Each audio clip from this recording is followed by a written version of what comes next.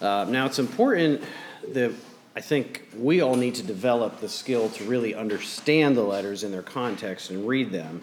The letters are positioned in the whole narrative of the Bible. That's the first context. Where is it? How's it placed? What's the whole backstory? All of the references, allusions, and the background that the writers are coming from in the Old Testament history, in the Jewish scriptures. They're also in a very specific time and place in human history, in the first century, in the Roman Empire, in the cultural places that the church groups were in. And then these letters are letters specifically written to a very specific group of people with issues that the apostle is dealing with, that he's heard of from their church, or issues that he's seen and as he's instructing them and teaching them. So reading a whole letter in that context is a challenge because we want to take every verse and apply it to our lives, but they're not always every single one meant for you in the way that they're written for that church. We don't have a lot of temples to Athena or Aphrodite in Lancaster City, but there are still lessons to learn when the apostles are pointing out how to engage in their culture. It's really more exciting when you can understand that the letters are like a little bit of a historical record that we can glimpse into what it was like to try to live in the first century church. The very first generation of the followers of Jesus, as they figured out what all of this means and how the context of the Jewish scriptures and the world around them came together in the reality of Jesus. And as they grappled with the challenges and spoke with each other and debated and came to the solutions that they found, we see that so many of them are still relevant today, that it's not that different. The cultural application and situations might be different, but it's inspiring to realize that Paul was Paul. He wouldn't want a statue on the top of the hill in Rome to himself, I don't believe. He was Paul. He was a person who had struggles, but he was led by God to help shepherd these church groups and develop them. So today we'll spend a little bit of time in Colossians, but we'll actually read a lot of scriptures from some of his other letters on a specific theme. So I'm not going to read all of them in all of their context, so I'll break that first rule of understanding them. But I'll challenge you, if you hear some of these verses, to go back and read them. Read them in the letter. Read them in the context. Understand what he was trying to teach them and what he was trying to say to them. And it's an interesting challenge because being a letter, where we only have one part of the conversation, it is like eavesdropping on a phone call. And you trying to figure out what was the other person saying, what's going on here. We're piecing it together. So the first part, there's a little bit of a lesson that I just feel in my heart as we step through a few sections of this morning's lesson that I just want to cover. Even though I'm only going to read individual verses from letters that Paul wrote and a few other apostles wrote, there's a theme that they all carried that does show up across many letters. Sometimes in one of Paul's letters, it just shows up over and over. It's a theme that he's covering. So take this as the first step in our logical progression today as we study the Word. It's a little bit of a rapid fire. But I think whenever we go through these, it becomes hard to refute that the apostles probably really meant what they were saying. That they weren't referring to esoteric concepts, that they're really literally telling you this is what you should not do and this is what you should do. So as I've grown in my faith a little bit, and as I've grappled in my own life and in the world around me, I'm starting to feel like I really despise the phrase, "we're all just sinners." Because I feel like that's an incomplete statement. Yeah. I feel like it doesn't cover the whole story. And I feel like we use it in the way that Paul often has to go out of his way, I think, to say, no. This isn't what I mean by freedom or liberty in Christ. I think that we should really try to recalibrate our thinking to say we're all former sinners. And even if that means sometimes we err, we are not sinners. And it doesn't seem like Paul ever wants to call us sinners. There's a lot of times where they say, you used to be like this. We used to do this, but now we're doing new things. Now we're looking at other things. So these are just a bunch of verses to challenge myself to say it's not okay to just accept where I am. And so I'm just going to go through all of these verses, rapid fire, see if you can keep up. Lisa's not going to be bringing them up on the screen, but just think about them. And go read these books, these letters that Paul wrote, and see them in the context around them, and try to apply them with that understanding to your own life. So let's just listen to Paul as he writes some of these letters. In Romans 6, he said, "How can we who died to sin still live in it? Do you not know that all of us who have been baptized into Christ Jesus were baptized into his death?" Later in the chapter, he says, "What then? Are we to sin because we are not under law but under grace? By no means. Do you not know that if you present yourselves to anyone as obedient slaves, you are slaves of the one whom you obey, either of sin, which leads to death, or of obedience, which leads to righteousness?" He continues, "But now that you have been set free from sin and have become slaves of God, the fruit you get leads to sanctification, and its end, eternal life. For the wages of sin is death, but the free gift of God is eternal life in Christ Jesus our Lord." The thing that I want to remind myself when I'm reading these letters that Paul wrote, he wasn't writing these to the priestesses at the temple of Aphrodite. He wasn't writing these to the Muslims who were traveling through the area. He wasn't writing these to the pagan worshipers. He was writing these to people who had chosen to follow Jesus. In chapter 8, still in Romans, he says, "Then, brothers, we are debtors, not to the flesh, to live according to the flesh. For if you live according to the flesh, you will die. But if by the Spirit you put to death the deeds of the body, you will live. For all who are led by the Spirit of God are sons of God. For you did not receive the spirit of slavery to fall back into fear, but you have received the spirit of adoption as sons, by whom we cry, Abba, Father." Now, in Romans specifically, there was a bit of a division developing between Jews who were returning to Rome, or Jews who had been exiled returning to Rome, finding the Gentile church that had been there during the Jewish exile, and the debate was over following the Jewish law or not. I see a lot of similarities in that debate over following Jewish law and following my own law, the law of the flesh, the law of sin. Because the law that the Jewish people followed was really a law of flesh. God gave it to them to provide protection from their own flesh, from their own sinful desires. And so even though I'm not under any requirement to follow the Jewish law, I am still very much susceptible to being someone who really should probably have it because I want to follow my own desires. In Corinthians, in the first letter, it was probably the second letter Paul wrote to them, but the first one that we have, in chapter 5, he said, "I'm writing to you not to associate with anyone who bears the name of brother if he is guilty of sexual immorality or greed, or is an idolater, reviler, drunkard, or swindler. Not even to eat with such a one. For what have I to do with judging outsiders? Is it not those inside the church whom you are to judge?"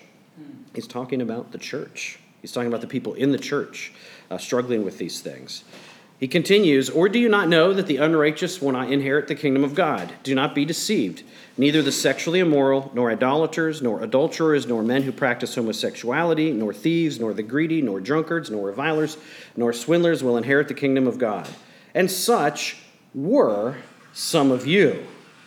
But you were washed, you were sanctified, you were justified in the name of the Lord Jesus Christ and by the Spirit of our God." In chapter 10, he said, "No temptation has overtaken you that is not common to man. God is faithful, and he will not let you be tempted beyond your ability. But with the temptation, he will also provide the way of escape, that you may be able to endure it." And then in the first letter Peter wrote that we have, he said, "He himself bore our sins in his body on the tree, that we might die to sin and live to righteousness. By his wounds you have been healed, for you were straying like sheep, but have now returned to the shepherd and overseer of your souls." In the letter to Galatians that Paul wrote, "I say, walk by the Spirit, and you will not gratify the desires of the flesh. For the desires of the flesh are against the Spirit, and the desires of the Spirit are against the flesh. For these are opposed to each other, to keep you from doing the things you want to do. But if you are led by the Spirit, you are not under the law. Now the works of the flesh are evident: sexual immorality, impurity, sensuality, idolatry, sorcery, enmity, strife, jealousy, fits of anger, rivalries, dissensions, divisions, envy, drunkenness, orgies, and things like these. I warn you, as I warned you before, that those who do such things will not inherit the kingdom of God.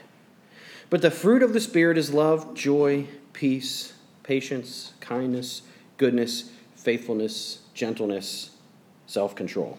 Against such things there is no law. And those who belong to Christ Jesus have crucified the flesh with its passions and desires. If we live by the Spirit, let us also keep in step with the Spirit. Let us not become conceited, provoking one another, envying one another. In Ephesians, if you were dead in the trespasses and sins in which you once walked, following the course of this world, following the prince of the power of the air, the spirit that is now at work in the sons of disobedience, among whom we all once lived in the passions of our flesh, carrying out the desires of the body and the mind, and were by nature children of wrath, like the rest of mankind. But God, being rich in mercy, because of the great love with which he loved us, even when we were dead in our trespasses, made us alive together in Christ. By grace you have been saved. He continues in Ephesians, I say and testify in the Lord that you must no longer walk as the Gentiles do in the futility of their minds. They are darkened in their understanding, alienated from the life of God because of the ignorance that is in them due to the hardness of their heart.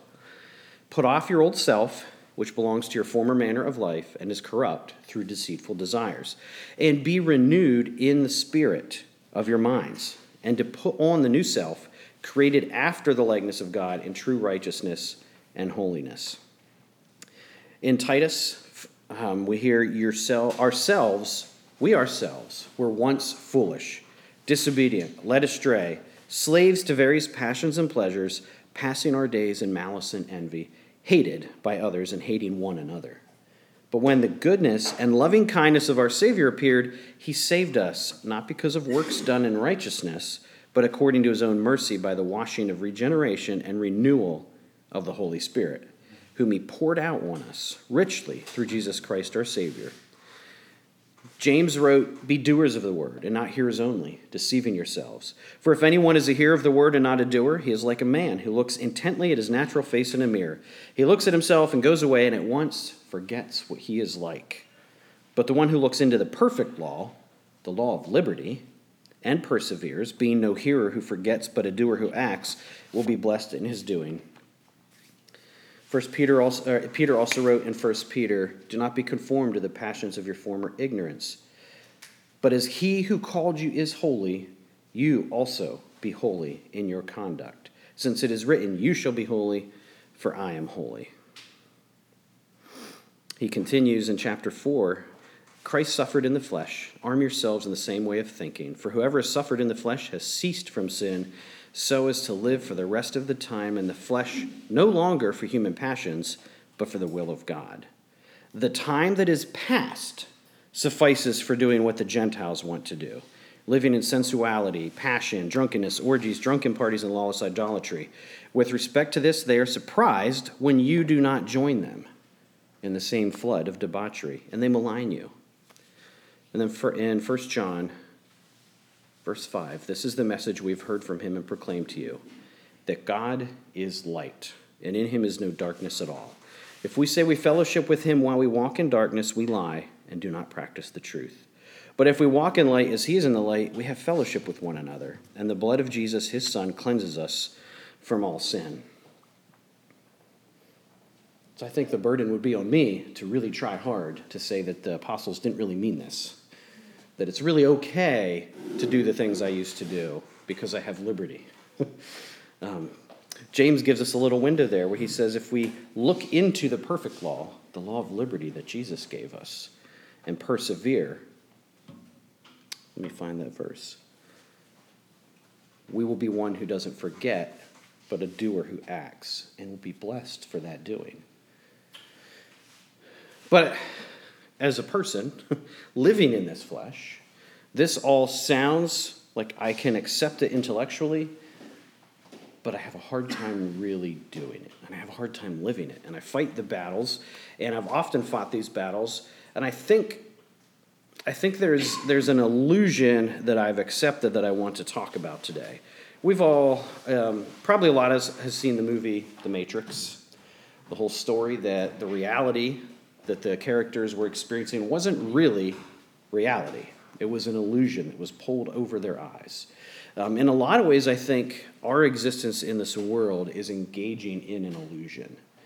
Jesus tried to open our eyes, I believe, and tried to help us to see that restored space where God intended for this world to be a continuation of his heavenly kingdom.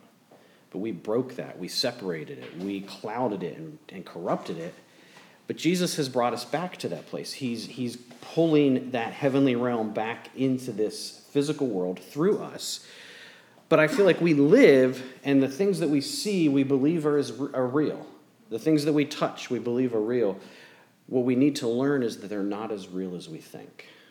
And so I fight this battle, recognizing these things. And, to me, what stands out is, I guess in a polite church, you might skip some of these verses that were in the apostles' letters. How often do they talk about sexual immorality? Mm-hmm.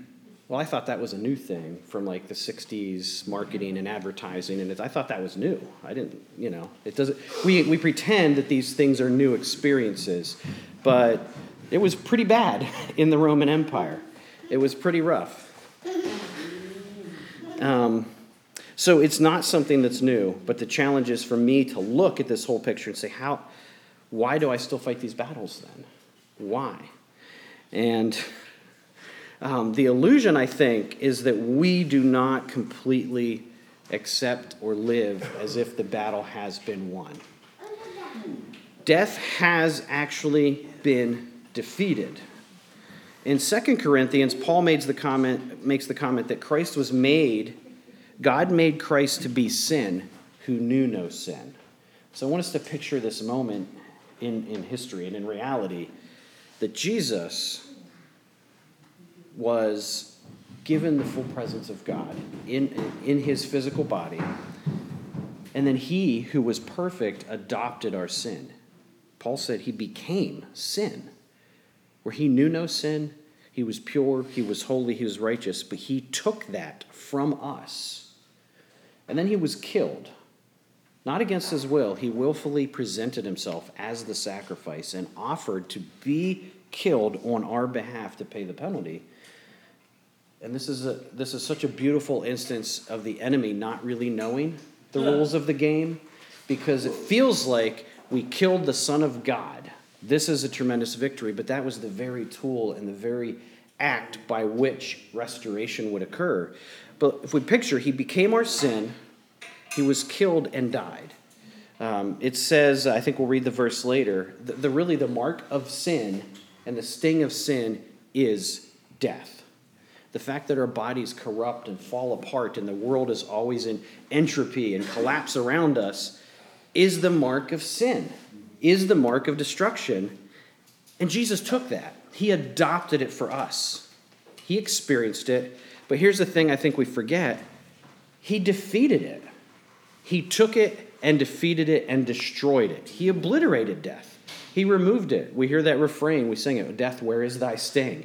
He has conquered death. What we experience today as our bodies fail and fall is an echo of the past, the time that suffices, for the time when we didn't have the hope, for the time before Christ conquered death and conquered sin. He has conquered death. You, though you may feel that you are subject to it, are not truly. Because Jesus, I think, always challenged us to look below the surface and realize if my body fails, Paul lives this out as he's beaten and persecuted, that he says it's not really that important because there's something deeper, there's something bigger. And to realize that Christ defeated death. In 1 Corinthians 15, the sting of death is sin, and the power of sin is the law. But thanks be to God who gives us victory through our Lord Jesus Christ. Therefore, my beloved brothers, be steadfast, immovable, always abounding in the work of the Lord, knowing that in the Lord your labor is not in vain. The victory has already been won. When I engage in the world and I make choices to do the things that I don't want to do, I am choosing to live in this illusion that I don't have a way out. It says, right, we just read the scripture from the apostles. God gives you a way out. God gives you the strength. You can endure it. And you're not that unique. You're not the first person who's experienced any specific temptation or moment that you will find. It is common to man, but God has provided a way out. We were once foolish, but now we walk in wisdom and walk in step with the Spirit. So living in this place where we know that we should be different. I should be different than I was. And I know that death has been defeated. That I should not fear and I should not live in acceptance of constant loss. But I should be living in a moment of victory. I think this calls the image to me that we've studied in the story of creation and recreation and the themes. God has restored the priesthood that he intended for Adam and Eve. I guess the challenge that I would say is that he's called us to be those priests, and he's called us to do something for him. We'll explore that a little bit more in the last point. But before we do that, I do want to read the letter to Colossians, because some of these things that we just talked about and the theme that we'll pick up in a moment show up in the letter to Colossae. So Paul wrote this letter from prison to a church that he'd never visited. A fellow believer named Epaphras, who was from Colossae, started the church and apparently had made a visit with Paul and was telling Paul about the church. And so Paul wrote this letter with his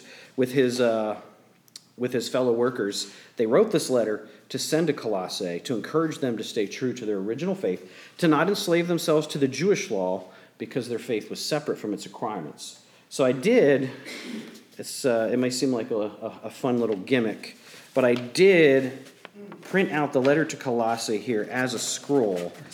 And I found it was actually helpful to me because when I'm reading the Bible, the individual pages just kind of all blend together with the other pieces. And then if I'm reading it in my app on my tablet or my computer, again, you just keep scrolling and it's endless. But printing it out like this helped me actually see the one single letter that was delivered to the church. Now I encourage you to learn a little bit more. The Bible Project has a good podcast series about the New Testament letters. We watched the videos last week talking about what the endeavor really was like to write a letter to a church. And this is a big deal. A lot of expense, a lot of time and preparation. But in most cases, it's even referenced literally in one of the letters. Once this letter was prepared, it would be given to a trusted partner in ministry who would deliver this to the church in Colossae. And then in a meeting like this, that person who had been coached on the points and the presentation of the letter would deliver it to the church verbally. And then they would have this copy. And we are blessed with some of the largest quantity of ancient Roman letters or letters from that era in these New Testament letters. Not a lot survived. Most of them are, next to Cicero, Paul's probably one of the most prolific letter writers whose letters survive today. Because we would get this letter and then we may have a wealthy patron who could transcribe copies of it, have it transcribed so that we could deliver it to other people or keep copies. At the end of this letter, they even say to take it to another church and read it, and also get the letter I sent to them and read that in your church. So it's really it's an interesting way to think about how these letters were delivered. So I'm just going to read it, and I want you to listen. We're not going to bring it up on the screen. Just listen as if you're hearing it for the first time. Mark in your mind the things you want to go back and look at and ask questions about, but specifically be listening for these themes about walking away from what we were, and the next theme that we will cover about living in fullness in God, living in the fullness of God. There's also a beautiful poem that you'll recognize in here that Paul wrote. So this letter is from Paul, chosen by the will of God to be an apostle of Christ, Jesus, and from our brother Timothy. We are writing to God's holy people in the city of Colossae who are faithful brothers and sisters in Christ. May God our Father give you grace and peace. We always pray for you, and we give thanks to God, the Father of our Lord Jesus Christ. For we have heard your faith in Christ Jesus and your love for all God's people, which come from your confident hope of what God has reserved for you in heaven. You have had this expectation ever since you first heard the truth of the good news. The same good news that came to you is going out all over the world. It is bearing fruit everywhere by changing lives, just as it changed your lives from the day you first heard and understood the truth about God's wonderful grace. You learned about the good news from Epaphras, our beloved co-worker.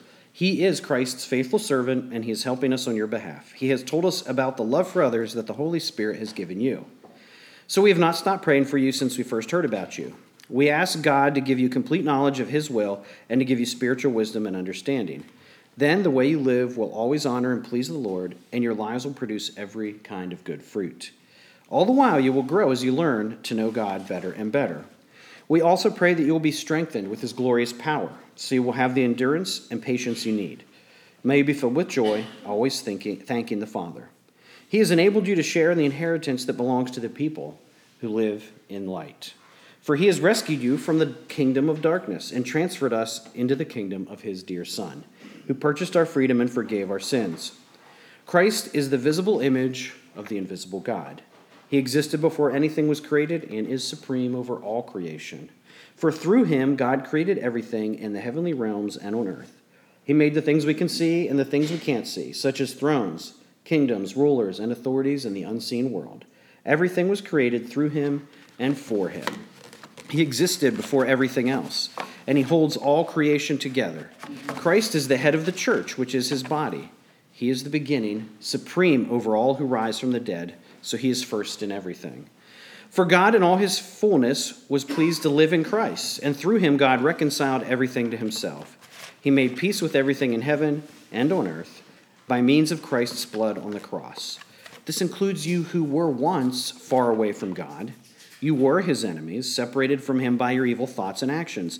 Yet now he has reconciled you to himself through the death of Christ in his physical body. As a result, he has brought you into his own presence, and you are holy and blameless as you stand before him without a single fault. But you must continue to believe this truth and stand firmly in it. Don't drift away from the assurance you received when you heard the good news. The good news has been preached all over the world, and I, Paul, have been appointed as God's servant to proclaim it. I'm glad when I suffer for you in my body, for I am participating in the sufferings of Christ that continue for his body, the church. God has given me the responsibility of serving his church and by proclaiming his entire message to you. This message was kept secret for centuries and generations past, but now it has been revealed to God's people.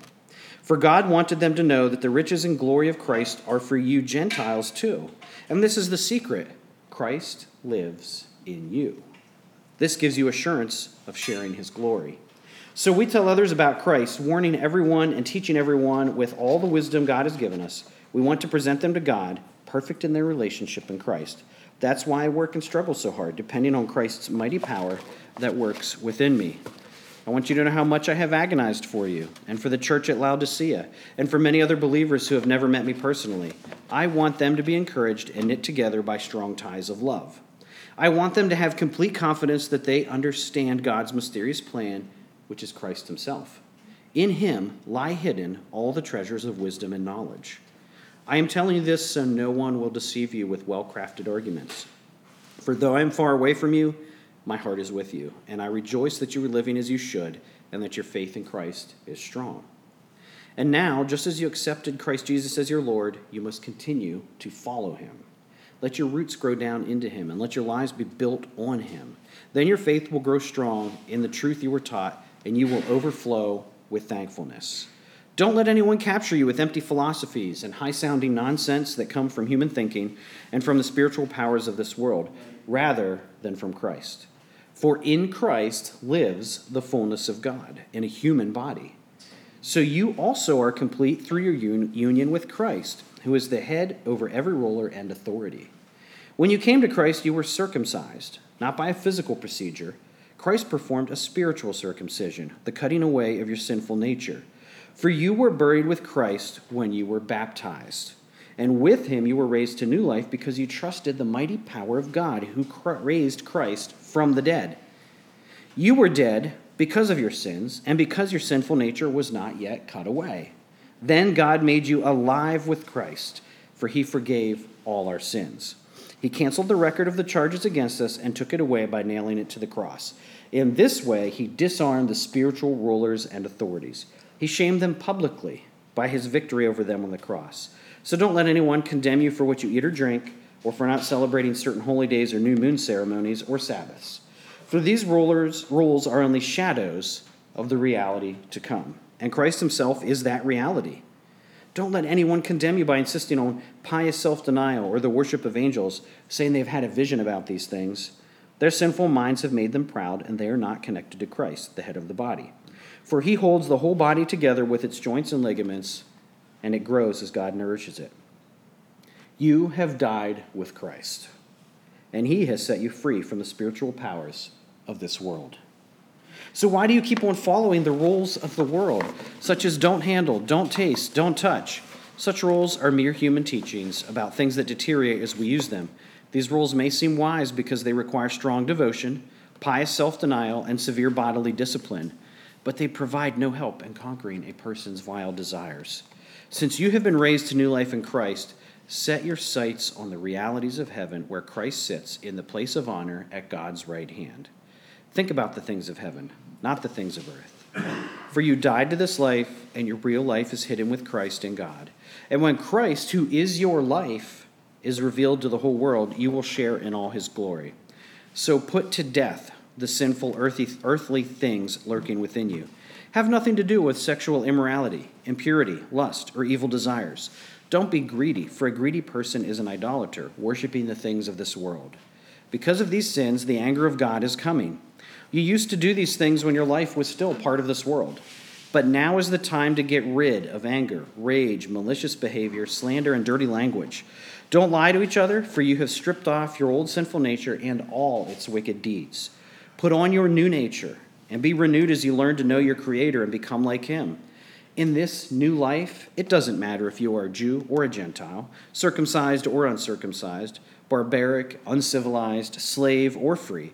Christ is all that matters, and he lives in all of us.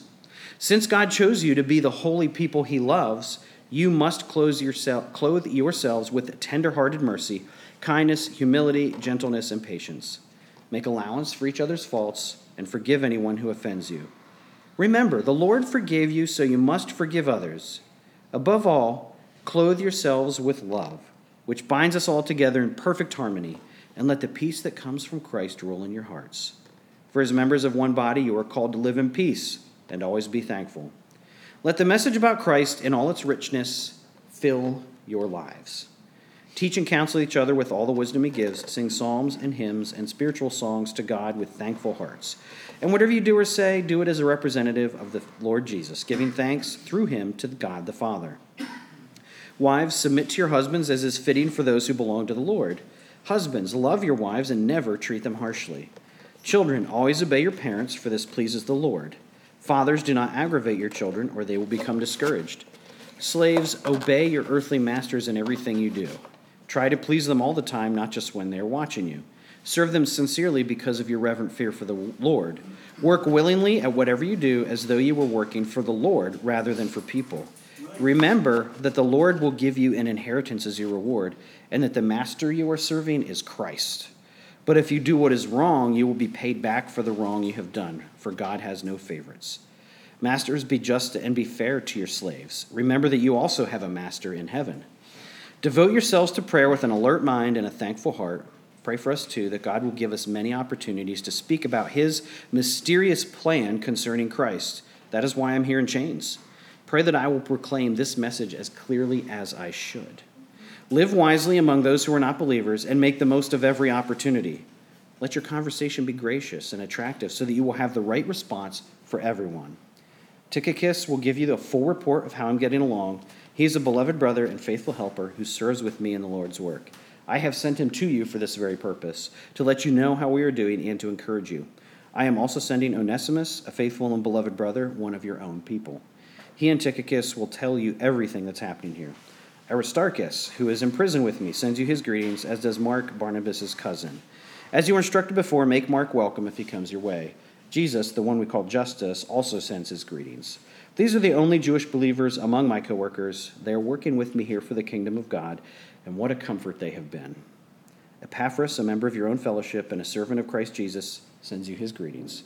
He always prays earnestly for you, asking God to make you strong and perfect, fully confident that you are following the whole will of God.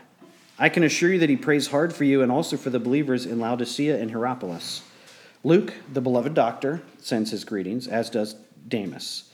Please give my greetings to our brothers and sisters at Laodicea and to Nympha and the church that meets in her house. After you have read this letter, pass it on to the church at Laodicea so they can read it too. And you should read the letter I wrote to them. And say to Archippus Be sure to carry out the ministry the Lord gave you. Here's my greeting in my own handwriting, Paul. Remember my chains. May God's grace be with you. To me, it's really illuminating to read the whole letter and just hear that Paul is covering specific challenges they had. Paul has a specific relationship with them, even though it's developed through third parties. But to feel the love and the compassion that he has for them speaks to me. But there are a few spaces in there. Really, what sparked my thought for this lesson is this verse. Now, I read the New Living Translation so that it felt a little more like we were reading a letter that was written to us in our prose style. So it reads here in verse. Scrolls are a little unwieldy. Early on, he says. Once I find it here. Yeah, he talks about, in verse 24 of chapter 1, I'm glad when I suffer for you in my body, for I am participating in the sufferings of Christ that continue for this body, the church. Now, in the ESV and a lot of other translations, the words that Paul really uses there say that he is completing what is lacking in Christ's affliction, which, of course, from a theological standpoint, sounds a little startling. Say, Paul, I know that you're a great letter writer. I know you're a great founder of the church, but you didn't die for my sins. You don't have the position that can earn me my salvation.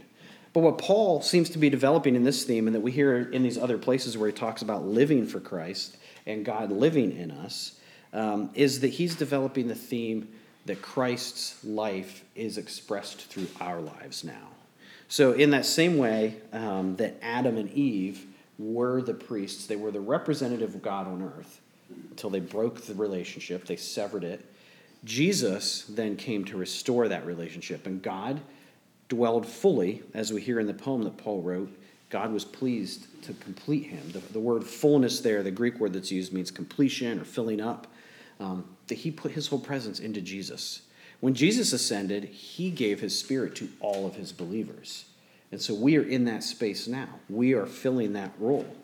But for me, when I think back to the first part of the lesson, all of the things that we should be doing or not be doing, and then I try to reconcile that with the knowledge that, that the battle has been won, that I don't really have an excuse for living in sin.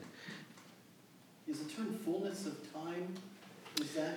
It might be the same word. Somewhere around here? Maybe. I don't think so. Okay. So when I try to reconcile those two pieces together, and I realize that I've lived my life with a background maybe from the faith tradition that I grew up in, that was very rules-based, that chose some of the Jewish laws that we still had to obey, discarded some others, added some new ones. But really, even my whole understanding was probably immature. So I've always had this transactional view of living in the fullness of God, that it's been backwards. So I'm going to read a few verses, mostly from Paul's writings here, and a few from Colossians, that we can talk about how I think my perspective has changed. In Colossians 1:19, we read that, for in him all the fullness of God was pleased to dwell, and through him to reconcile to himself all things, whether on earth or in heaven, making peace by the blood of the cross. The fullness of God was pleased to dwell in Jesus. In 1 Corinthians 6:19-20, he said, do you not know that your body is a temple of the Holy Spirit within you, whom you have from God? You are not your own, for you were bought with a price, so glorify God in your body. In Ephesians chapter 3, Christ may dwell in your hearts through faith, that you, being rooted and grounded in love, may have strength to comprehend with all the saints what is the breadth and length and height and depth, and to know the love of Christ that surpasses knowledge, that you may be filled with all the fullness of God. Ephesians, he gave the apostles, the prophets, the evangelists, the shepherds, the teachers, to equip the saints for the work of ministry, for the building up of the body of Christ, until we all attain to the unity of faith and the knowledge of the Son of God, to mature manhood, to the measure of the stature of the fullness of Christ, so that we may no longer be children tossed to and fro by the waves and carried about by every wind of doctrine, by human cunning, by craftiness in deceitful schemes. Rather, speaking the truth in love, we are to grow up in every way into him who is the head, into Christ, from whom the whole body, joined and held together by every joint with which it is equipped, when each part is working properly, makes the body grow so that it builds itself up in love. In Romans 8, you, however, are not in flesh, but in the Spirit. If in fact the Spirit of God dwells in you, anyone who does not have the Spirit of Christ does not belong to him. But if Christ is in you, although the body is dead because of sin, the Spirit is life because of righteousness. I catch that when I read that. It's almost a little bit of an accusation in Paul's writing there. You, however, are not in the flesh, but in the Spirit. If in fact the Spirit of God dwells in you. He's really a pointed statement there. In 1 Corinthians chapter 15, it is written, the first man, Adam, became a living being. The last Adam became a life-giving spirit. But it is not the spiritual that is first, but the natural, and then the spiritual. The first man was from the earth, a man of dust. The second man is from heaven. As was the man of dust, so also are those who are of the dust. And as is the man of heaven, so also are those who are of heaven. Just as we have borne the image of the man of dust, we shall also bear the image of the man of heaven. In his next letter to the Corinthians, we have this treasure in jars of clay to show that the surpassing power belongs to God and not to us. We are afflicted in every way, but not crushed, perplexed, but not driven to despair, persecuted, but not forsaken, struck down, but not destroyed, always carrying in the body the death of Jesus, so that the life of Jesus may also be manifested in our bodies. For we who live are always being given over to death for Jesus' sake, so that the life of Jesus may be manifested in our mortal flesh. In his letter to Philippians, he said, my beloved, as you have always obeyed, so now, not only as in my presence, but much more in my absence, work out your own salvation with fear and trembling. For it is God who works in you, both to will and to work for his good pleasure. Do all things without grumbling or disputing, that you may be blameless and innocent children of God, without blemish, in the midst of a crooked and twisted generation, among whom you shine as lights in the world, holding fast to the word of life. And then in his letter to Thessalonians, he says, you know what instructions we gave you through the Lord Jesus. For this is the will of God, your sanctification, that you abstain from sexual immorality, that each one of you know how to control his own body in holiness and honor, not in the passion of lust, like the Gentiles who do not know God. And we covered a few of them here. So just for a visual, in the letter to Colossians, I highlighted in yellow these themes about death and life or light, and then in pink these points where Paul talks about the fullness of God or demonstrates. So he, as you can see, he covers the themes pretty heavily in the middle section, but he references them a few times. Specifically, he tells us we've been enabled to share in the inheritance that belongs to his people who live in the light, because he's rescued us from the kingdom of darkness into the kingdom of his Son. In his poem, he says, God in all fullness was pleased to live in Christ, and through God reconciled everything to himself. He has made peace with everything in heaven and in earth. He's united the two realms again. He says that he's participating in the sufferings for his body, that Christ lives in you. In Christ lives all the fullness of God in a human body. And then he continues, you are complete through your union in Christ. You were buried with Christ. You were baptized. And with him you were raised to new life. He says you were dead because of your sins, but Christ forgave all our sins. He made us alive in Christ. He disarmed the spiritual rulers, and I love this verse. These rules are only shadows of the reality to come, and Christ is that reality. You've died with Christ, and he has set you free from the spiritual powers of the world. So why do you keep following the rules of the world? You've been raised to new life with Christ. Set your sights on the realities of heaven. You died to this life. Your real life is hidden with Christ and God. Put to death the sinful earthly things lurking within you. You used to do these things when your life was still part of this world. In this new life, it doesn't matter if you're Jew or Gentile, circumcised, uncircumcised. He continues to list. He says Christ is all that matters, and he lives in all of us. And then he reminds us God chose you to be the holy people he loves. Let the message about Christ in all its richness fill your lives, and remember that the master we are serving is Christ. In 1 Corinthians, I covered those already. So to get back to my thought, when I read these verses, that message about Paul completing what was lacking in Christ's afflictions, breaking that kind of thought process, is that I've been looking at it the wrong way. The way I've pictured this concept of the fullness of God is an understanding that as a follower, I'm not supposed to do certain things. I'm supposed to do certain things. By doing those, I advance in my maturity, which is accurate, but also always still holding a little bit of the concept that that's how I earn my place. And I think that was always rooted in a place where I'm thinking of myself. So I know Jesus saved me. He forgave me of my sins. I'm redeemed. And now I should do things that are good. But if I choose not to, because let's be clear, if the spiritual powers of the world have been defeated, as we just heard, if we're not subject to them, if Christ really did defeat sin and death, if I sin, it's because I'm making a choice to do that. Whatever all of the other factors, I think I need to be honest and say, I chose to do this. So I can see that here maybe is the standard. This will be me following completely close to Christ, walking in step with the Spirit. But if sometimes I just come up to here, well, I'm the one who's losing out. I'm the one who's not being filled. I'm experiencing the emptiness. And so, okay, I know that I'm already saved. I know that I'm secure in my salvation. So I'll just have to live with that. And maybe I'll do better next time. And I realize that's the mindset that I lived in. But Paul's words here challenged me to think of this differently. As we grow in maturity, we recognize our actions do have impact on the people around us. They do affect the people around us. So that's part of it. But I think the next thing to understand is if Christ was the fullness of God represented on earth, if he was the emissary, the ambassador to earth, and now he's left and given that role to us, if God himself has chosen to express himself in this world through us, which doesn't really make sense to me, but if you read the creation story, we understand he created the heavenly realm and the physical realm, and then he created spiritual beings and physical beings, humans, and he delegated authority to rule and order and represent him in those spaces because he is relational, because he desires to share in his creative power and his joy and his vision for the world.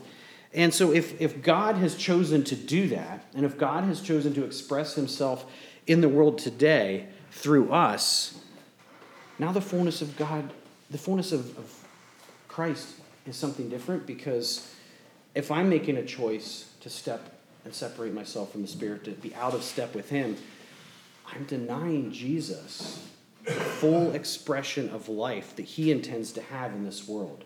I'm denying him these hands to do the work that he wanted done. I'm denying him these lips and this tongue to say the words that he wanted spoken. I am denying him access to the world in the way that he's chosen to use it. I am choosing to limit God's presence in this world. And when I look around, I kind of ask the question, so I've talked about it before. I think one part of answering the question, why do bad things happen to good people? In a lesson that I covered before, my answer is, well, what good people? Oh. There aren't any good people. There was one good person, and he was punished severely, so why should I feel like I'm unfairly punished? So that might be part of it, but I think let's ask ourselves, all of these letters, recognizing they were written to believers who were following Jesus, and God has chosen to present himself through his priests, through the followers of Jesus in this world today. And believing today that there are more followers of Jesus alive in the world today than there probably have been in all of history combined with the world's population. Hundreds of millions, maybe 1 billion. Then why is the world dark? Where does the pain come from? We can't point to the people of other faiths. We can't point to the people without faith. We can't point to the people who are still dead to sin and say it's their fault, because how can they produce good? Everything that they're going to touch and create, just like we did when we were dead in sin, is going to be corrupted by sin and death and failure. Everything that we touch will be a shadow of reality. So if we're pointing to the world and saying they're the reason the world is suffering, I think that we're short-sighted. Why is the world suffering? Because God's presence is not complete in the world. And why is God's presence not complete in the world? Because I've said, Jesus, I don't really want you to be here today. I don't want you to be this part of my life. I want to limit your presence in the world. So why is God's presence lacking in the world? I think that it would be very good for us to look at ourselves and say, we are the ones who can bring God's presence. We are the ones who represent it. In Matthew 25, I'll paraphrase a story that Jesus told, a parable. In that previous transactional view of the fullness of God and a relationship with God, this parable, I think, really helps me understand. So there was a nobleman who was about to be called away to another realm to receive kingship, to be given a crown and titles and possessions, and to become a king. And before he left, he called up three of his servants, three of his advisors and managers over his estate, and he said, listen, you're proven advisors and managers of my estate. You know how I run my estate. You understand my business. Here's what I'm going to do. To the one on his right, he said, I'm going to give you, and it was 5 talents in the story. A talent was about 20 years of wages. So in the Roman Empire in that area. So today, in our median income in the United States, that'd be about $1.4 million for a talent. So to the one on the right, he said, I'm going to give you $7 million of my assets. What I want you to do while I'm gone, I'll be away for a while, is I want you to do business like I do business. Just manage it and make it grow. And then to the next manager in the middle, he said, you've also proven yourself well. I'm going to give you just under $3 million of my assets, and I want you to take it and work and grow it, and I'll get the report when I return. And then to the manager on his left, he said, you're young, but you're ambitious, you're intelligent. I'm going to give you $1.4 million of my assets, and I want you to take it and grow it, and I'll get the report when I come back. So these managers set to work.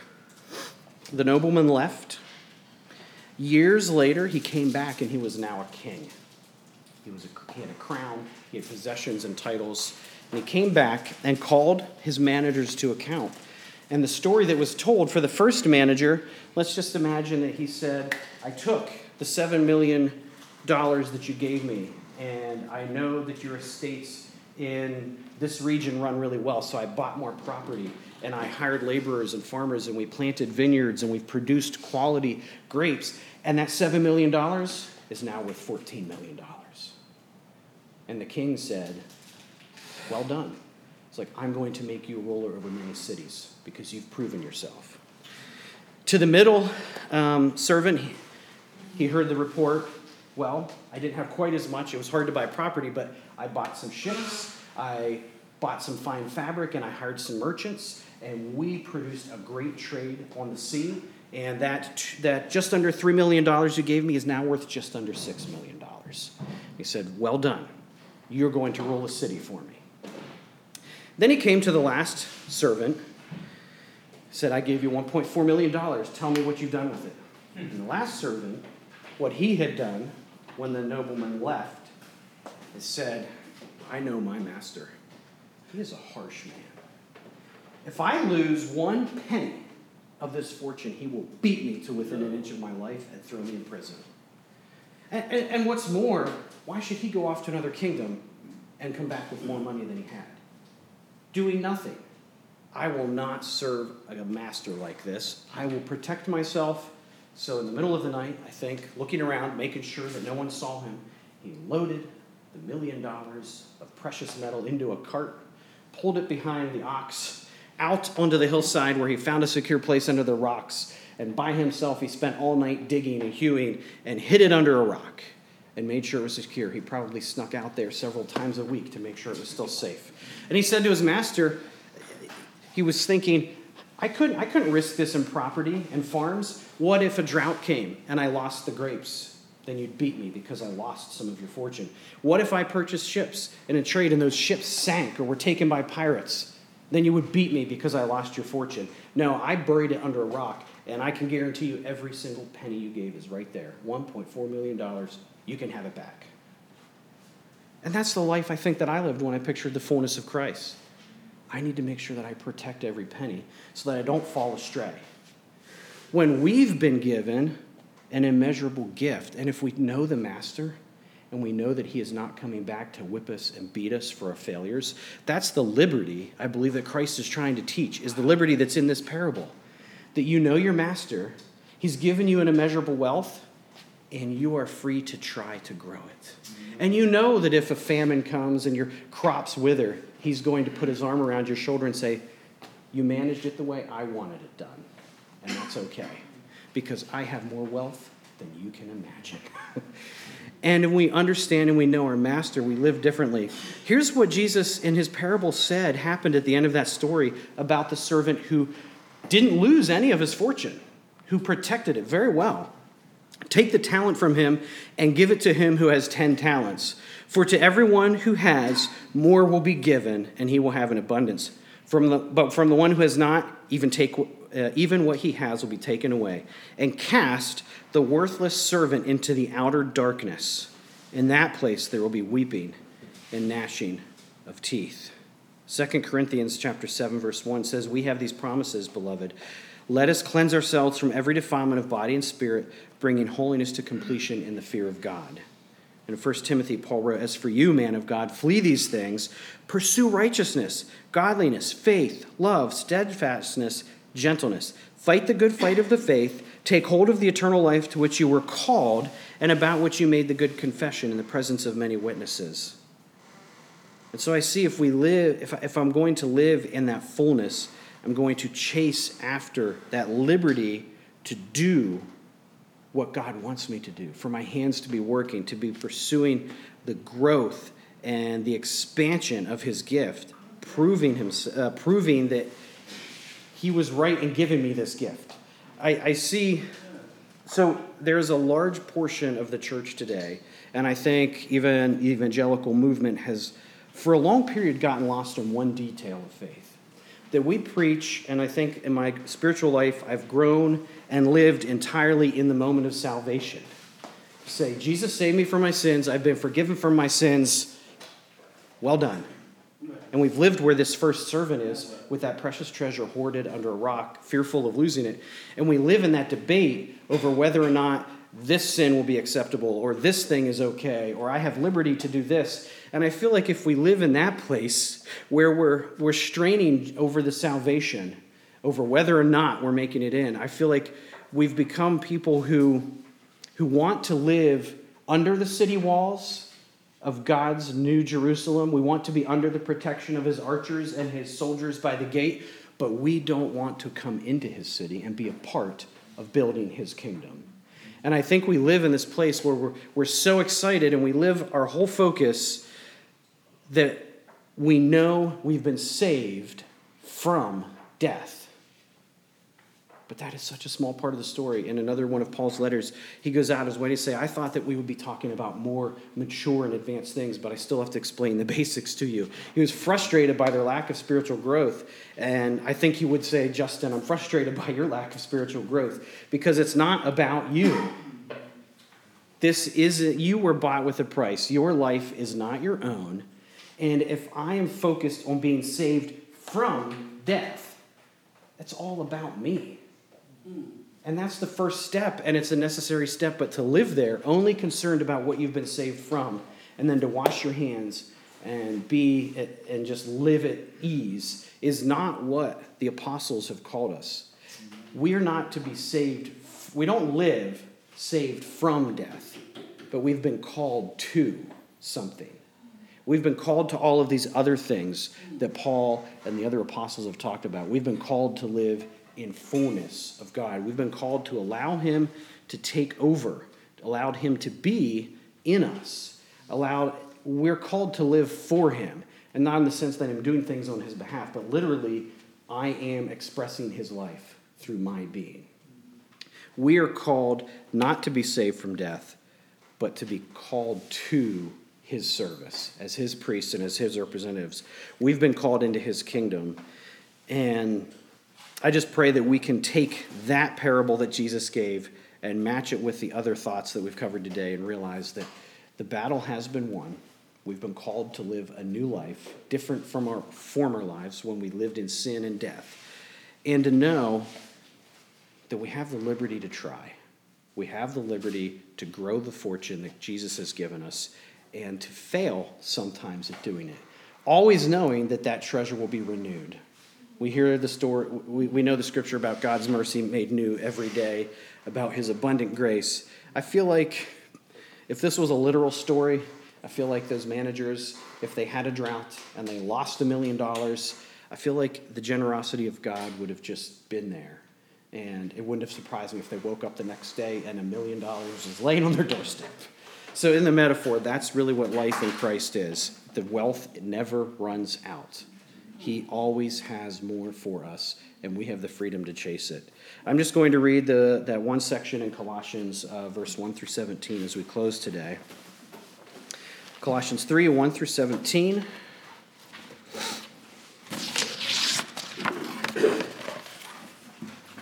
Since you have been raised to new life in Christ, set your sights on the realities of heaven, where Christ sits in the place of honor at God's right hand. Think about the things of heaven, not the things of earth. For you have died to this life, and your real life is hidden with Christ in God. And when Christ, who is your life, is revealed to the whole world, you will share in all his glory. So put to death the sinful earthly things lurking within you. Have nothing to do with sexual immorality, impurity, lust, and evil desires. Don't be greedy, for a greedy person is an idolater, worshiping the things of this world. Because of these sins, the anger of God is coming. You used to do these things when your life was still part of the world, but now is the time to get rid of anger, rage, malicious behavior, slander, and dirty language. Don't lie to each other, for you have stripped off your old sinful nature and all its wicked deeds. Put on your new nature and be renewed as you learn to know your Creator and become like him. In this new life, it doesn't matter if you are a Jew or a Gentile, circumcised or uncircumcised, barbaric, uncivilized, slave or free. Christ is all that matters, and he lives in all of us. Since God chose you to be the holy people he loves, you must clothe yourselves with tender-hearted mercy, kindness, humility, gentleness, and patience. Make allowance for each other's faults and forgive anyone who offends you. Remember, the Lord forgave you, so you must forgive others. Above all, clothe yourselves with love, which binds us all together in perfect harmony, and let the peace that comes from Christ rule in your hearts. For as members of one body, you are called to live in peace and always be thankful. Let the message about Christ in all its richness fill your lives. Teach and counsel each other with all the wisdom he gives. Sing psalms and hymns and spiritual songs to God with thankful hearts, and whatever you do or say, do it as a representative of the Lord Jesus, giving thanks through him to God the Father.